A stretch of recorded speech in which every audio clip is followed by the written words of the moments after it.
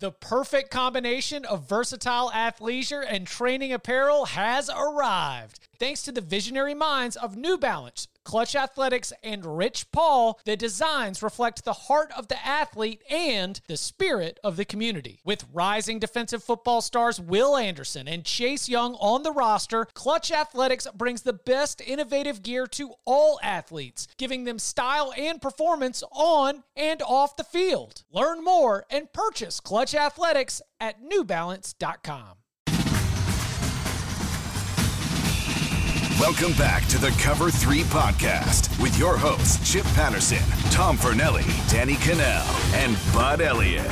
It's your call for the best college football coverage, from National Signing Day to the National Championship and everything in between. CBS Sports presents the Cover 3 podcast. And welcome back to the Cover 3 podcast here on CBS Sports. That's Tom Fornelli, that's Danny Cannell, that's Bud Elliott, I'm Chip Patterson. Thank you to those of you who are tuning in at youtube.com/cover3. Please, while you're here, thank you for spending time with us. Smash that like button, jump in the chat, have some fun. You can always subscribe to the YouTube channel, youtube.com/cover3, and smash the notifications. Then you get an alert anytime that we go live like we do here on Monday afternoons. Lots to get to today. Of course, our big piece of business is the National Signing Day preview. Signing Day coming up on Wednesday. Some of the biggest prospects left to announce, what it means. And we're going to get into the storylines, but a lot of these new hires trying to make a late push with some of the biggest stars left on the board. So excited to guide you, the listeners, as well as us all through this, as we are very pleased to have Bud Elliott to let us know who's who, what's what. We'll be getting to that in a little bit, but wanted to start with some of the news since the last time we gathered together, including one of the big quarterback chips in the transfer portal has found its destination. Now, we still are waiting on Caleb Williams, and there was a news but not news moment for Caleb Williams today that I think at least sharpens our focus on it, but it is Jackson Dart, the former USC quarterback, that he will be headed to Ole Miss, a good get for Lane Kiffin. And I think we discussed some of this a little bit on either Wednesday or Thursday, looking ahead to Dart's decision, what it might mean for Caleb Williams. But now that the news is official, what is the rest of that sort of Ole Miss picture starting to come together looking like to y'all? Well, I think Jackson Dart is really, really talented. And Lane Kiffin's offense is an offense that it involves a lot of really easy throws, but you can also unlock it more. Like if you have a big time arm, like I think Matt Corral has a legitimate arm. And it was fun to see them, push the ball down the field. I think Jackson Dart, both athletically and arm talent wise, has the tools to do a lot of the same things there. So I would really not expect them from the QB position to miss a beat. Yeah, I think Matt Corral and Jackson Dart have a lot in common, from just size, ability, skill, what they excel at, what they're better at, where they're weak. And I think that for Lane Kiffin and Ole Miss, I'm not going to say he's going to step right in and just do the same things Matt Corral did, but I don't think you have to change things up very much offensively going from Matt Corral to Jackson Dart. I think Ole Miss's offense is going to look very similar to what we've seen in the last few years. And I think that if you're the Rebels and you're still trying to compete in the SEC West, where life does not get any easier, this is a nice little way of transitioning to make sure that you can kind of keep pace with where you're at. This is why you bring in Lane Kiffin to Ole Miss. Yeah, I mean, this is why you do it. He can recruit. He can crush it out there. I mean, he's out there, working social media over. He's on his private jet posting pictures from everywhere. Again, this is what, the college football coaching industry is about talent acquisition. He is acquiring talent right now, and it's led to this, number one class in the transfer portal. I do think it's interesting, though, because I agree with the talent aspect, like the talent's there. I'm just curious to know if the offense looks much different with Jeff Lebby gone, and Charlie Weiss Jr. is only 28, who we did have with him at FAU, and I actually covered him when he was there. It was a little bit more of a hand-holding thing. Is Lane Kiffin just going to hand over the reins the same way he did with Lebby? Is it the same offense? Like, is it the same similar, exact same concepts? What's it going to look like? And he's got to replace his defensive coordinator. All these pieces that are coming in are going to help in this package deal. Who's he have coming in with him? He's got the Jackson Dart package deal. I think was probably even. He more has Michael Trigg with him. Trigg, the tight end out of Tampa. So I think that makes it even more interesting. The fact that you got a 2-for-1 special here makes it even that much more appealing. I will say though, for Lane, because he tweeted out that graphic of him as the Tiger King with like, the transfer portal king or whatever. Yeah. I would just point out, Lane, the Tiger King was just sentenced to 21 years in prison. Right. So it might not be the best karma putting your face on that guy. But don't you feel like Ole Miss is one of those programs who's perfect for the NIL era? I mean, they've already got the Grove Collective. They've always pushed the envelope, and now they're like, we can do this. We can do this above board.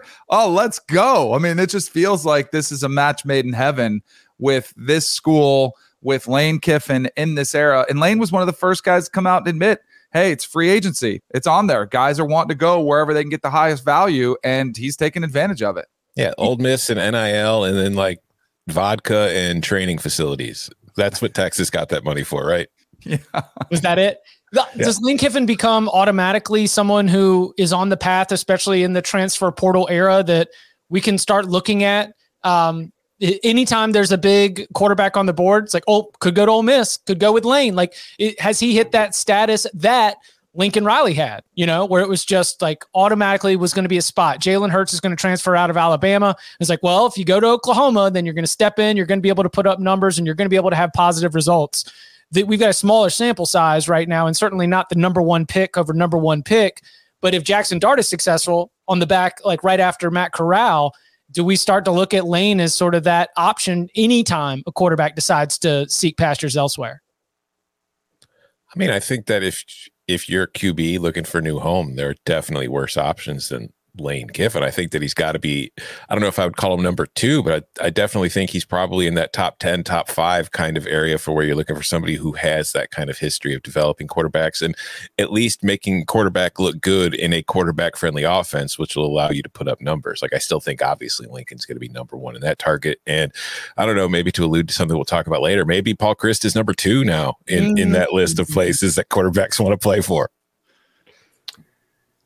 I mean, I don't know. I think so. It's obviously going to be an offense that will put up big time numbers. And I'm curious as to what they run, to Danny's point. They had a guy who we saw a lot of in the NFL playoffs named Devin Singletary there the last time that Kiffin and Charlie Weiss Jr. were paired up. And they very smartly used him a lot at FAU. I mean, it wasn't uncommon to see him get 20 plus carries a game.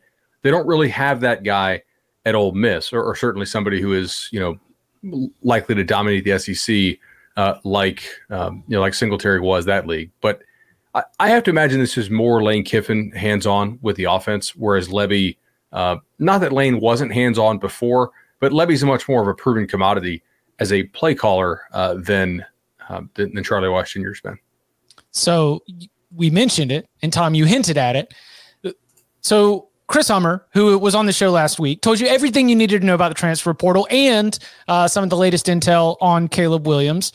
He has, amidst just sort of the conversation, including USC, it is including Wisconsin, and Chris Hummer is reporting here in the last 30 minutes or so that UCLA is still in the mix. This from, you can follow him on Twitter at Chris_Hummer. He said a decision could, emphasis on the could, come as soon as this week. So we could have our Caleb Williams, our much awaited Caleb Williams reaction pod sometime this week, or we could not, because as Chris reminded you, he's someone who really could just show up in the fall and automatically change the future of a college football team.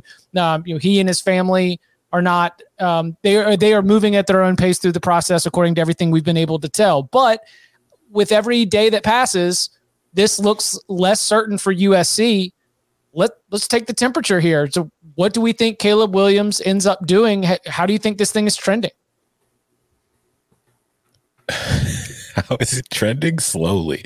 That's how it's trending. And I don't know that it is trending in any direction, because okay, maybe so LSU's out of the mix. Maybe that's confirmed now, or maybe, but it's been the same teams for the last month.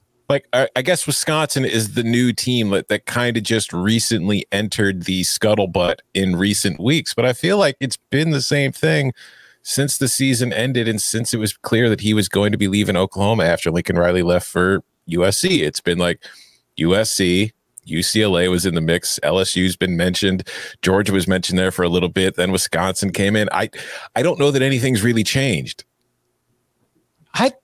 I think it's changed. I think that with every I think that as things have progressed and as everything has gone further, like what has the news been? Well, one of the news has been the hire of Bobby Ingram as Wisconsin's offensive coordinator. And thanks to handy dandy flowcharts on Twitter and crazy Wisconsin fans who are over their skis at the idea that they're about to get a quarterback of this kind of ceiling and this kind of talent, there is the connection between Caleb Williams' father and Bobby Ingram. There's the relationship between, Caleb's dad and Russ. Of course, Russ was the quarterback when Chris was the OC. Also, Bobby Ingram's son and Caleb played high school together. There is a whole, Always Sunny in Philadelphia meme of connections that all bring it to Wisconsin. And, we only have one thing for USC, and it's Lincoln Riley. It is a big thing because it's who he committed to immediately. But for me, the trending has all been in the direction of Wisconsin, just based on the time that the easiest and most simplest end to this story, Caleb Williams follows Lincoln Riley to USC, has not happened yet, which makes me think that something a little bit less obvious is where we end up. I get that, like what you're mentioning, the Bobby Ingram stuff. I get that has changed, and like the fan predictions have changed, and people feel like it's trending. I'm talking about from the Caleb Williams. Right. I don't think anything has changed. I think it's been the same process all along, and we're just getting little tidbits of information, and then we're reacting to it. And I don't think Caleb Williams has changed anything about his approach. I still think it's USC. So do I. Yeah, but. It's probably very good publicity for a new offensive coordinator, Bobby Ingram, that Wisconsin's been kept in the mix for as long as they have been. And right? Chris got a new deal. He just signed a contract, or at least they just announced a contract extension. You never know with those things. They could have been in the works for a while, but I probably have. I lean USC, but I'm a little more frustrated if I'm a coach. Clearly, Lincoln Riley, like his future is hanging in the balance over this kid that he left hanging. I mean, let's be honest. But from the standpoint of like, you got to get to work. Like you need teams are starting off-season conditioning. We've already seen teams starting to train together. Spring football, spring practice starts right around the corner. If you want to win, I think you need to get there. Now, if you just want to be the number one overall pick, which seems to be a massive priority, then I guess there's not that much of a rush. But I would think those two tie together. Like, don't you want to win somewhere and get into a locker room and start building relationships and get with your guys and win a starting job? I mean, I know that's something that we just assume is, hey, he just handed the job, but you still have to compete and show that you know the playbook. I am frustrated as a fan of, man, let's go already. Like, I get you want to leave. That's great. But now you got to kind of get to where you want to go. And I just don't understand what you could be possibly waiting on anymore, as a lot of these pieces are already in place. Yeah, like I agree with both you and Bud. I do think USC is still, like Occam's razor. But I'm kind of rooting for it to be Wisconsin just to see how many heads explode over Caleb Williams choosing Wisconsin over USC. Just people like, what the hell is he doing? Why Wisconsin? Because I think it does make some sense, even though I still think USC makes a lot more sense. But I just think it would be hilarious. So for the chip, wouldn't it be hilarious, yes. Principal? We are rooting for Wisconsin. Yes, I'm rooting for Wisconsin because it would be hilarious. I want to see that player in the Big Ten West with Wisconsin, which, by the way, Caleb, you're going to have a better offensive line. I promise you. You are going to be playing behind better offensive lines at Wisconsin than you are at USC or UCLA. So, if you want to preserve that 1-1, then you can go ahead and go for it. My ultimate prediction, not ultimate, but I want to see it either on National Signing Day or Super Bowl Sunday. The man's a showman. When he committed to Oklahoma, he did it on the 4th of July in front of fireworks. Never forget the entertainment factor that Caleb Williams and his family have with these things. National Signing Day to totally steal the headlines from everybody else, or Super Bowl Sunday, which obviously wouldn't steal all the headlines, but it gets the association in there. And that's, kudos to Caleb Williams, because he had to dig himself out of a hole with me personally, because the day he did commit on HQ, I was the one tasked with working on the 4th of July to write that post up and then watch it and then write it after the announcement. So he kind of started in the doghouse with me and he quickly worked his way out. Speaking of figuring out when to best time your announcement, we were actually talking about, we were out on a freezing cold field watching 7 on. I finally got a little define freezing cold. Yeah, 31 and windy. Like, you poor 4 to 31 is no joke, guys. Like, yeah, it's 31 and 4 to, is, yeah.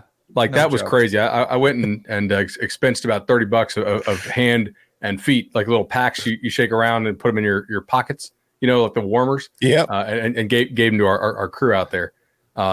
This kid committed literally 30 minutes, like not scheduled to commit, just decided that 30 minutes after Tom Brady, the news broke about his potential retirement. It's like, that's when I really want to do this. Like, that is probably the worst time you could ever drop news, like after the best quarterback of all time, allegedly. Or did he actually retire? I don't know. Hold on, let's just say it a couple times for the algorithm. Tom Brady retirement. Tom Brady retirement. Scheduling. Yeah. I just I don't want to go off topic here, but yeah. Memories of Tom Brady at Michigan. Click 8 slides to see more. I wanted to tell the kid, like, hey, this is like, delete that and then just do it tomorrow. Just come back and do it again and no one will know. All right. Some other movement from around before we get into our National Signing Day preview. Auburn made an announcement over the weekend that it's got a big old contract for Bruce Pearl, because Auburn is now a basketball school, because it's making its basketball coaches among the top 5, 6, or 7 highly paid coaches in the country, while it can't hold on to an offensive coordinator. What's happening? We if we're gonna bring out Mario Cristobal and be like, hey, why can't you get this thing settled? How about Brian Harsin too? All the turnover that they've got going on there. And we have 2 weeks that they had an offensive coordinator, and now we're back to trying to make a new hire.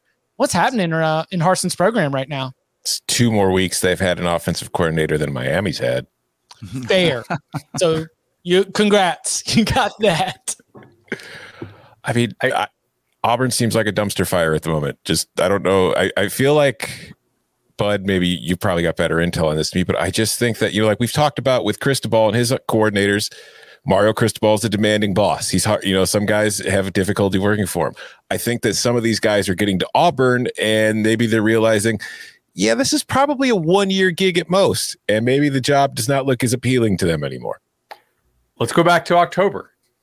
I offered y'all odds if you would take that Harsin would be there on year 3 for our show bets, and still, I think I was probably too much bravado in that, because you guys figured I knew something was up, right? You're like, if he's going to give me odds, this is not, we're not going to do, like, out of the blue.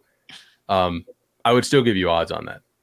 Like, I don't think that's who their power players at the school wanted to hire. I think they had some factions of boosters who wanted to hire different guys or do some kind of weird combination of internal promotions after they fired Malzahn.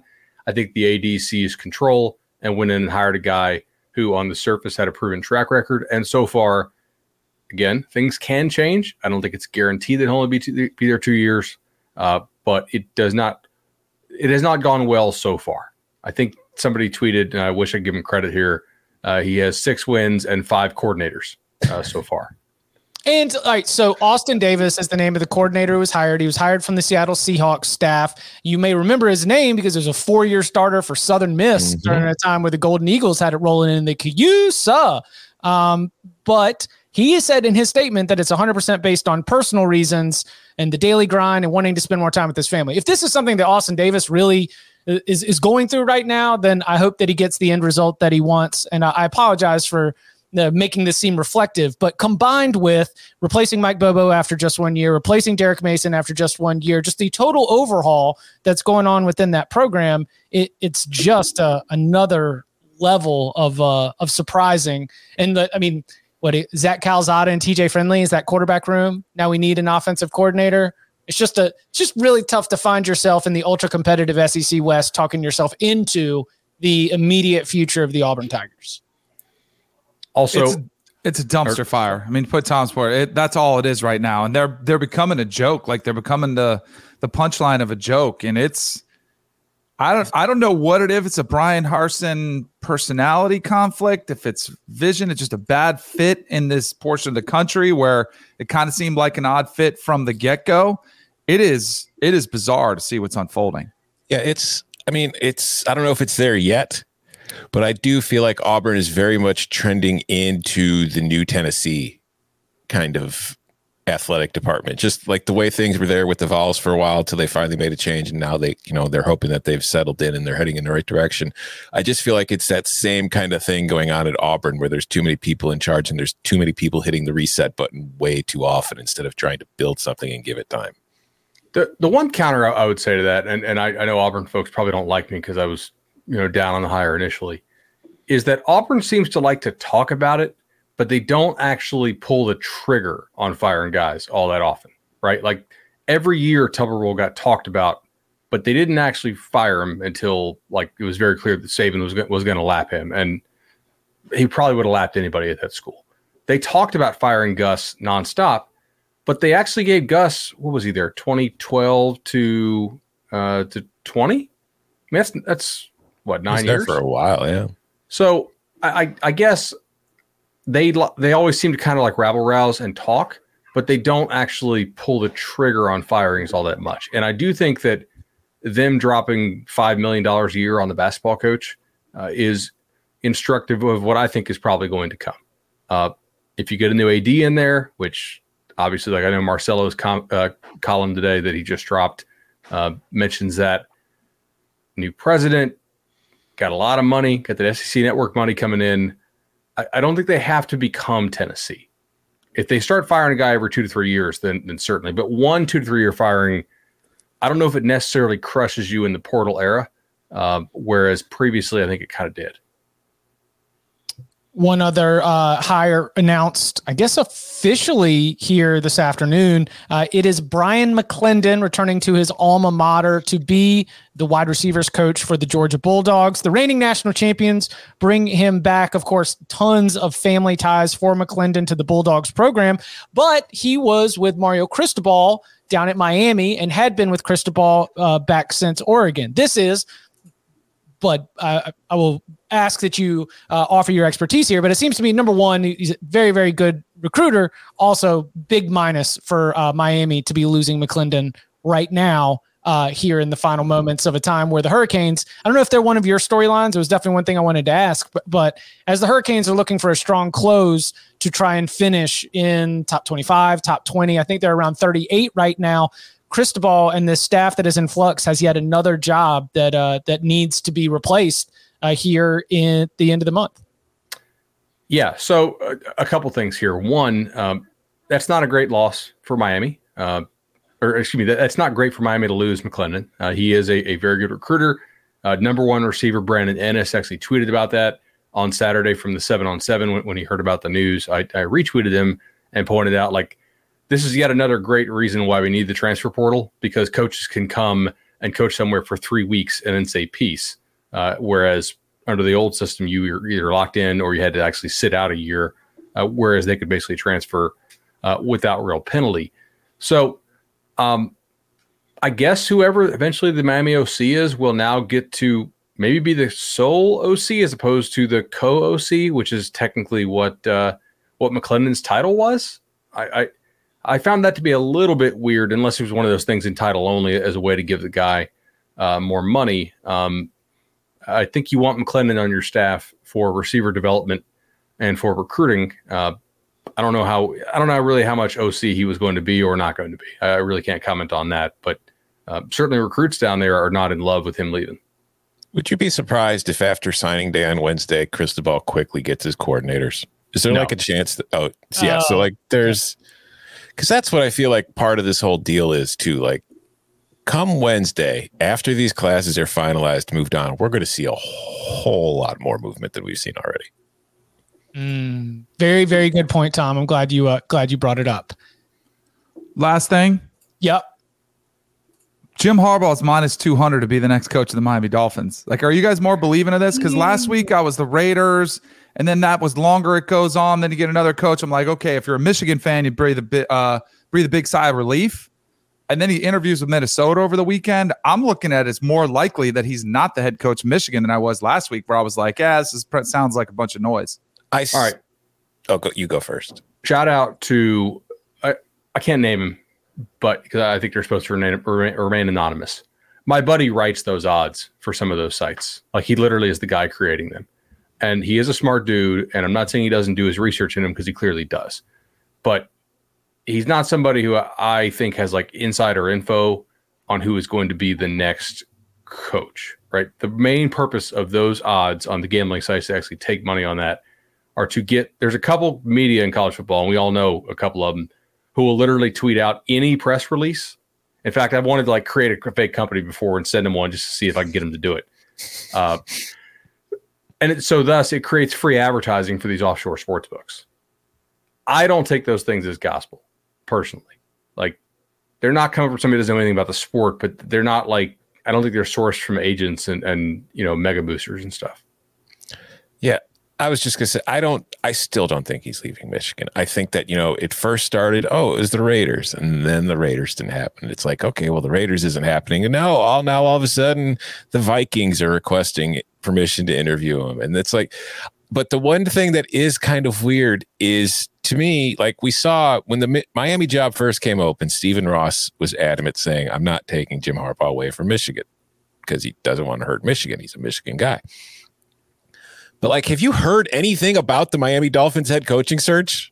Like, have they interviewed anybody? I didn't know it was open. So that's my point. Like you're seeing all these teams that have had head coaching openings in the NFL, and it's like they literally tweet every time they interview somebody. And then 1,000 NFL beat reporters then, instead of just retweeting that, have to say the Bears have interviewed this and the Texans have interviewed this guy.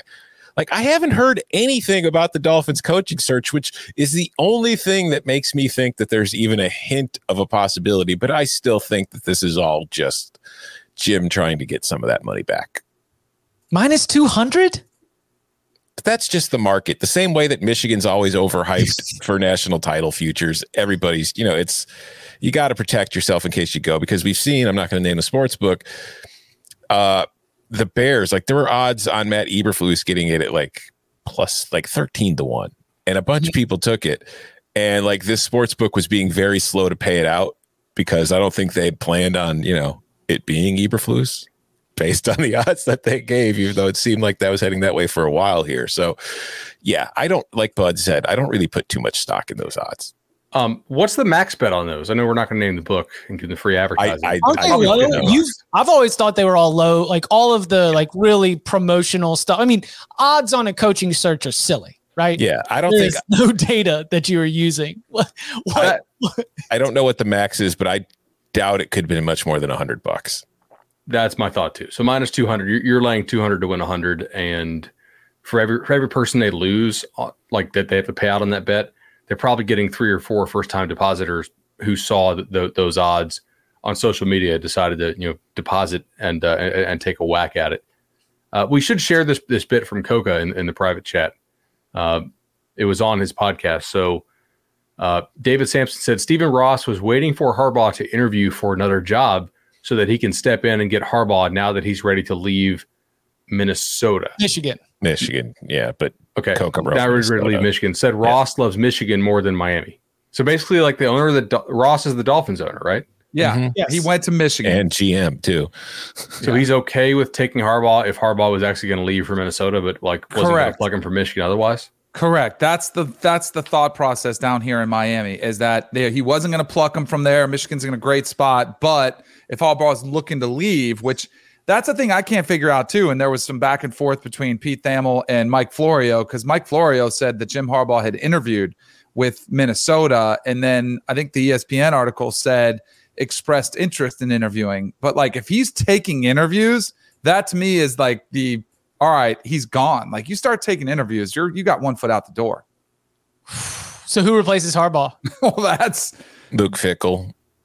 Wouldn't that be? I think great? they go Ohio in-house. State Heifer? Josh Gaddis gets a crack at it? Bill O'Brien. You guys want to know the Vegas odds on that one? Do you really think that they would go? Do you think Michigan would just promote the OC instead of going for Luke Fickell? Because no, I think they'd go for Fickell. I don't know if Fickell returns that call though. He's he does. Luke Fickell. You really buy into the whole like I'm too Ohio State to take the Michigan job? Not at all. I think Michigan is one of the very few jobs. Like, Fickell's been very selective. I think that there are a few jobs where he's been, these are the jobs I will leave Cincinnati for. And I got to think Michigan is on that list. Who else is? We'll Michigan, keep our eyes on Ohio State. Gaddis is only 35. That's a big job for him to step into if you stayed with a coordinator. Mike Hart's 38. Like, you're going to go with a Michigan man, like maybe follow those. I don't know. At this point in the game, though, like, do you just go with somebody who kind of elevate from within and get a very friendly contract so that you can exit it if it doesn't work out? No, then you're sacrificing a year. You can't do that. Michigan State says no.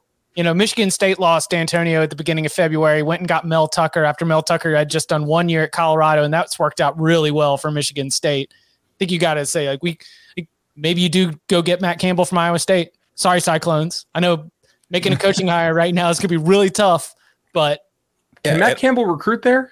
I don't know. That's the thing. Look, it is a different game finding those gems and trying to consistently win 8 games, 7 games at Iowa State, and then occasionally leveling up, versus playing the other game and needing to be in the race for the elite kids out there. That is a different skill set. It's not the same shit.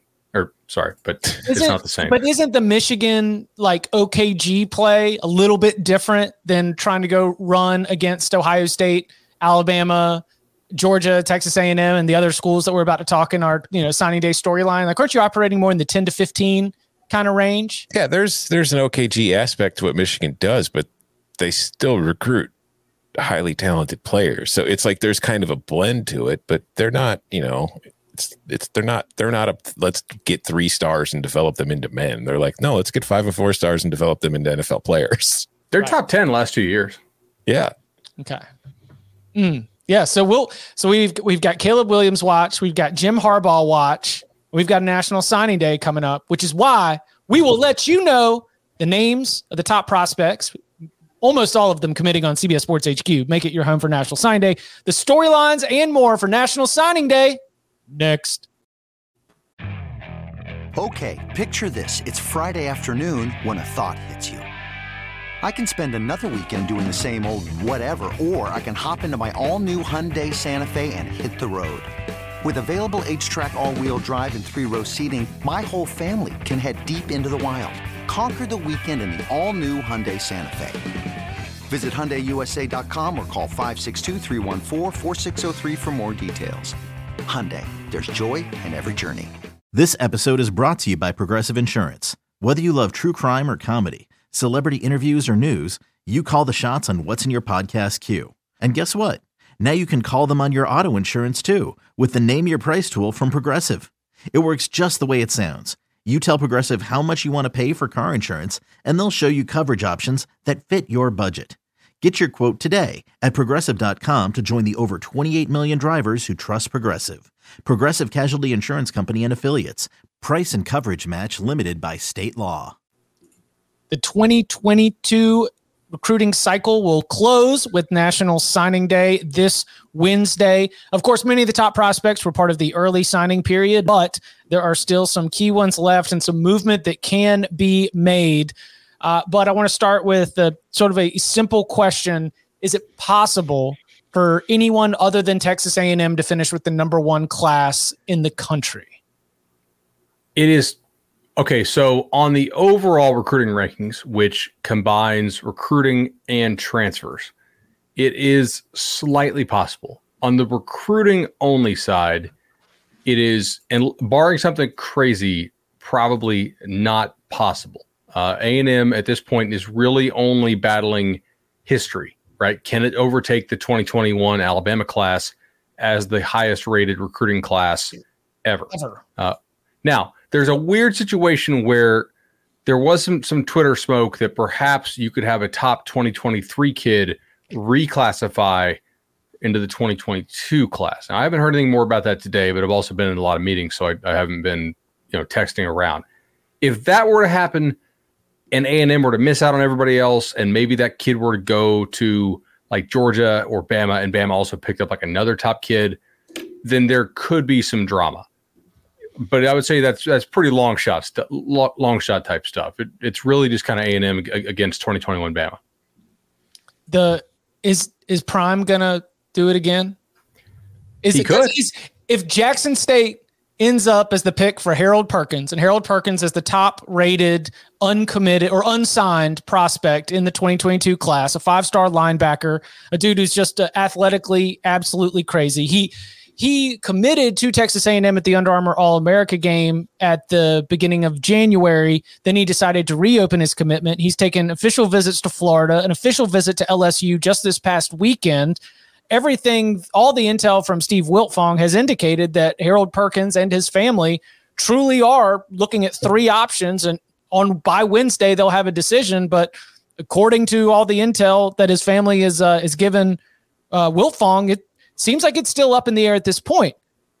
But there's also this sort of Jackson State potential, right? Am I wrong about this? Because we've gotten the like Sanders is kind of hinting that he might have another splash, he might have another shocker. With so few elite prospects left, I can only think that this would be the one that we're keeping our eyes on, right? I think that would be certainly one to keep an eye on. Maybe also Shamar Stewart. Potentially, we were actually at dinner trying to guess if Deion has somebody. Is it somebody who's going to be announcing on CBS HQ, or is it somebody who's maybe committed to another school right now, who for whatever reason, academics hasn't signed, who he thinks he can get into Jackson State, and thus it would, like from an image standpoint, it would look like he pulled a coup and beat out a good Power 5 program for a kid. When people don't know this, but like you can be committed, and some people probably know this. Not everybody who listens to us knows this. You can be committed to a school, and then if the school doesn't think that you're actually going to be able to qualify, a lot of times they won't actually send you a letter of intent like they used to in the old days, because the sign-in-place thing isn't as doable nowadays simply because of the issue of limited spots in the class. You cannot pull the Houston Nutt thing and or whomever you want to use for back in the day example and sign 40 guys and then enroll 27 of them. So that could also be something Deion wants to pull here. We have seen this happen, by the way. Part of the way he's built that roster there in Jackson's, is basically getting some kids who were Under Armour All-American either in the game or guys who were that level who could have been picked for the game, but for some reason either didn't qualify or ended up not being allowed into school. And he's loaded that roster there with he's been creative in the ways that he's got some really good players there to Jackson. I don't know if that's really a repeatable skill at other schools, like taking the some of that type stuff. But I'm going to be watching on CBS HQ to see what he does. What are the other names? What are in addition to Perkins, who are some of the other players that were in Shamar Stewart? Who are the other ones we're keeping our eyes on in terms of ones that are really going to move the needle? Yeah, so there's a couple. First, I think just if I want to give everybody a little rundown, Harold Perkins is really a pretty freaky player, guys. Just natural nose for the ball. He's pretty jacked. He's got great length. He's a true 3-down linebacker. He can blitz. I think he can cover. But we love the kid as far as his ranking. We have him as the number 1 linebacker in the country, the number 5 overall player in the country out of Cypress, Texas. So there's a reason everybody wants him. Like, he's a guy who could play from day one, even on some of the better defenses in the country. Shamar Stewart, South Florida kid, again, I believe another HQ. You guys have been doing all the write-ups, right? I was looking at the rundown earlier. Shamar Stewart's a guy, he was early on potentially the number 1 player in the class. And it's a good example, like rankings do change. He didn't finish number 1 overall for us, but he certainly finished as a really highly rated player. Length, he's got some agility to him, ability, I think, to probably be, 270 in college and be a real impact 3-down edge defender. So 2 really important guys there. 2 more. Devin Campbell, who's an offensive lineman out of Texas. All indications at this point are that Texas looks pretty good there for Devin Campbell. He's a 5-star type player. And of course, Texas really been taking care of its offensive line lately, if you guys have been following the news. Yes. So they look like they're beefing up their offensive line and their protection for those studs that we talked about at the skill positions in recent weeks. The other guy, Jacoby Matthews, is an interesting battle here, right? There's a couple schools involved. The real school I want to see here is LSU. LSU has done a tremendous job in the transfer portal. I do think that's probably the school that Lane Kiffin was talking smack to on Twitter when he posted the Portal King meme. Was it today or yesterday? I don't know. I've worked like 10 days in a row. But when he posted that meme, because they were kind of going back and forth with LSU and Ole Miss in the transfer rankings. LSU, this is kind of that one kid that Brian Kelly would want to be able to go snag from the high school ranks if he can, to see if he can really put a nice stamp on this LSU class, which right now is only 18th in the recruiting rankings, but in the combined rankings, which are transfer and recruit, they're actually 8th. So LSU has done most of its damage this year with its available slots in the portal. But it is important to do the high school stuff. You don't see these national championship type teams taking 8, 10, 12 transfer guys typically. Bama and Georgia, those usually take 2 to 3, sometimes 4, sometimes 1. The high school levels are still really important, and that'll be interesting to see if LSU can pull that off. Here's a question for you, going back to what we discussed earlier. Josh, is it Connerly or Conerly? I believe it's Connerly. Josh Connerly Jr., offensive tackle out of Seattle, 5-star, number 15 overall in the 24/7 composite. Crystal Ball has him 50% Washington, 50% Michigan. If he chooses Washington, does that mean Jim Harbaugh's leaving for the NFL? Of course. All right. Yeah. If the guy from Seattle chooses Washington, that's what'll tell us what's happening with Jim Harbaugh. Won't have anything to do. Let's all agree that that's what we're going to run with if it happens. So what about the first year coaches? It is an easy topic, but this year it is particularly fascinating because as we were going through doing the prep and the write-up for these HQ announcements, a lot of these guys are going to Gainesville and having really good things to say about the time that they're spending with Billy Napier's staff. Mario Cristobal has, David Lake who's a friend of the Cover 3 podcast. He had a write-up detailing exactly what the path is to be able to get Miami up into the top 20. They've got, who's the big offensive lineman who is being recruited to Oregon before Cristobal left. Anyway, they've got some 4-star players on the board that could really be a part of that rise. Brian Kelly at LSU, clearly a big part of this as well. Who among those sort of first-year coaches do you think has been able to do some real significant work with their time in January, trying to get these kids on campus, try to make contact, try to be able to sell them on the future of their program? So a couple staffs have gone about this in different ways. From the high school ranks, the one that I would really point to the best, they already had a great head start when their coach left. But it is to their credit to Brent Venables and Jeff Levy and their whole recruiting staff that they're able to keep this thing together. Now, it's not a top 5 class, but Oklahoma still has a top 10 class in the recruiting ranks. They kept a lot of these good guys in the fold, and it was not all, hey, it was Lincoln Riley and not Norman. Now, granted, I don't think that Norman's necessarily like a destination city, but they were able to sell the history and tradition of that program really quite well to where Oklahoma is still 10th in the country. And I believe they're 8th in the portal or 8th in the overall, which means they've also done a decent job in the recruiting or on the portal side of things. Excuse me. So that would, on the high school side, would be the one that I would point to the most. LSU's done a decent job on the high school side, but they already had a pretty solid start. Keeping quarterback Walker Howard in the fold was probably the number one priority for Brian Kelly and his staff. And of course, if you guys recall, Walker Howard, the only real school that people thought he might flip to was Notre Dame when Brian Kelly was there. So when Brian Kelly went to LSU, that was probably a wrap, right? Now, the one thing I point out here is that the guys hired in 18 and 19 really were at a bit of a disadvantage with the combination of the early signing period and also 20. The combination of the early signing period, but without the instant eligibility of the portal. So they had to go and they had to take large high school recruiting classes. And because you couldn't go out and get a bunch of portal kids, they would have to sit.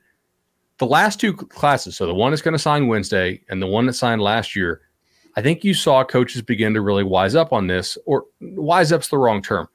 Take advantage of the new rules of the portal.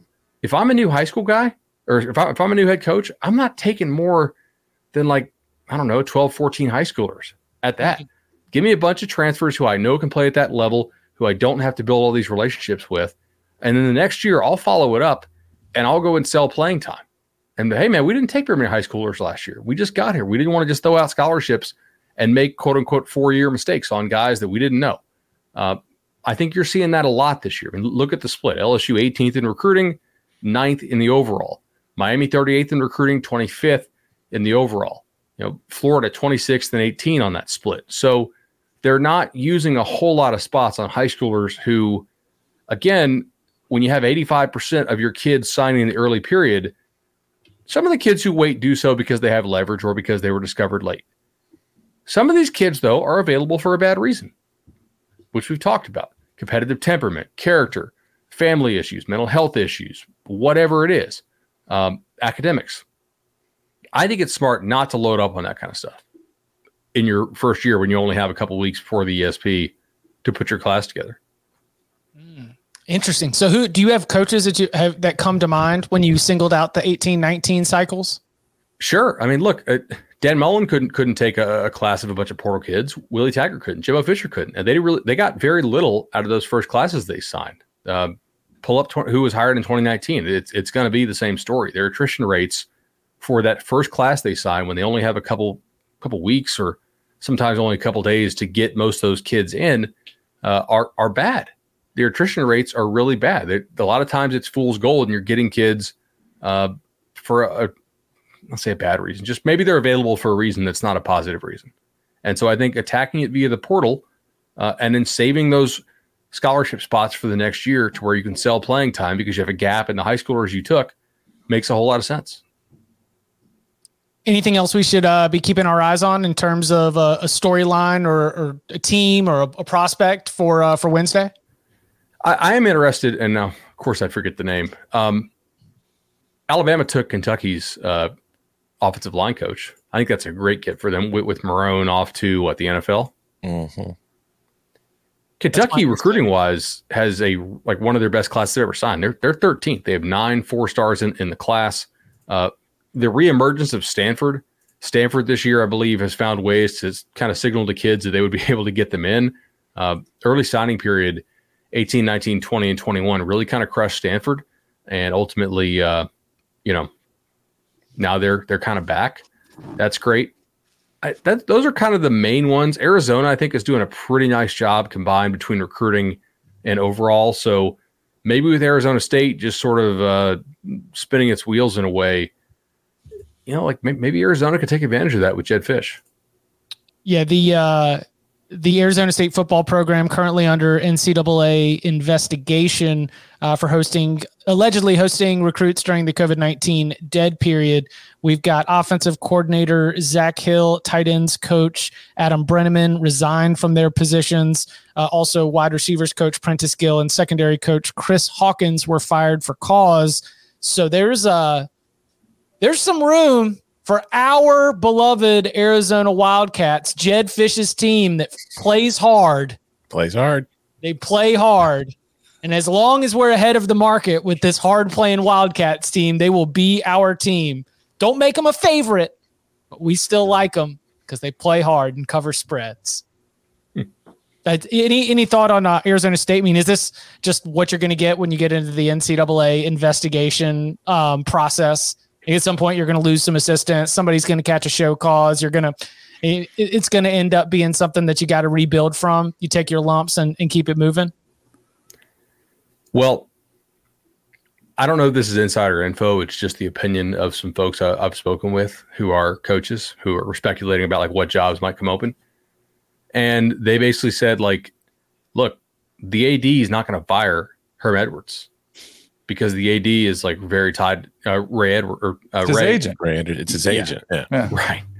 It's his old agent. So if you're going to get Herm Edwards out, you're probably going to have to just clean house in the athletic department, and that's just not a move you're going to make quickly. So who knows? Maybe they try to ride it out. If we get this new NCAA constitution and all these new rules in, maybe they just say, hey, all old transgressions are gone and clean slate and. None of this stuff like Tennessee having to report that a recruit was involved in the Vol walk temporarily. Oh, no, he walked down the sidewalk where fans were. Honestly, I still don't know that I've recovered from that. From Tennessee's Vol walk violations? Yeah, I mean, I consider myself a man of integrity. And just when that happened, it's wow, everything I thought was right about the sport and good has suddenly been called into question. Yeah. Devastating. Yeah, we got it. That's the new Constitution is supposed to eliminate all the dumb stuff, right? Do you have faith in that? And create a lot more dumb stuff in all likelihood. Yeah. I have faith that schools are probably going to, they realize they're still going to spend a lot of money. I think they're always going to try to not pay the players out of their own, ticket sales and TV contract money if they can hold off in doing so. But they do spend a lot of money on these compliance departments to enforce rules that I'm not really sure, need to be rules. And I don't know that there's necessarily like an NCAA compliance lobby like there are maybe in some other aspects of the country where certain rules are still enforced because, they when people get arrested for those rules, they end up employing a boatload of people. So it wouldn't shock me if they eliminate some rules and shift some of those resources to other things in-house, like NIL or portal scouting or in-house media departments or what have you. College football programs are job creators, baby. And if that means we need like 6 people to make sure you don't stray off course from the Vol Walk, what we do to maintain a program of integrity. All right, we will be back on Wednesday for National Signing Day coverage. Bud, you're going to be on CBS Sports HQ. I'm assuming. Yeah. Yep. CBS Sports HQ, 24/7 sports. The coverage, the analysis, it is the best in the business. So make sure that you stay locked in here. We will also be giving you some of that as well on Wednesday. You can follow him on Twitter at Tom Fornelli. You can follow him at Danny Cannell. You can follow him at Bud Elliott 3. You can follow me at Chip_Patterson. Gentlemen, thank you very much. Thank you.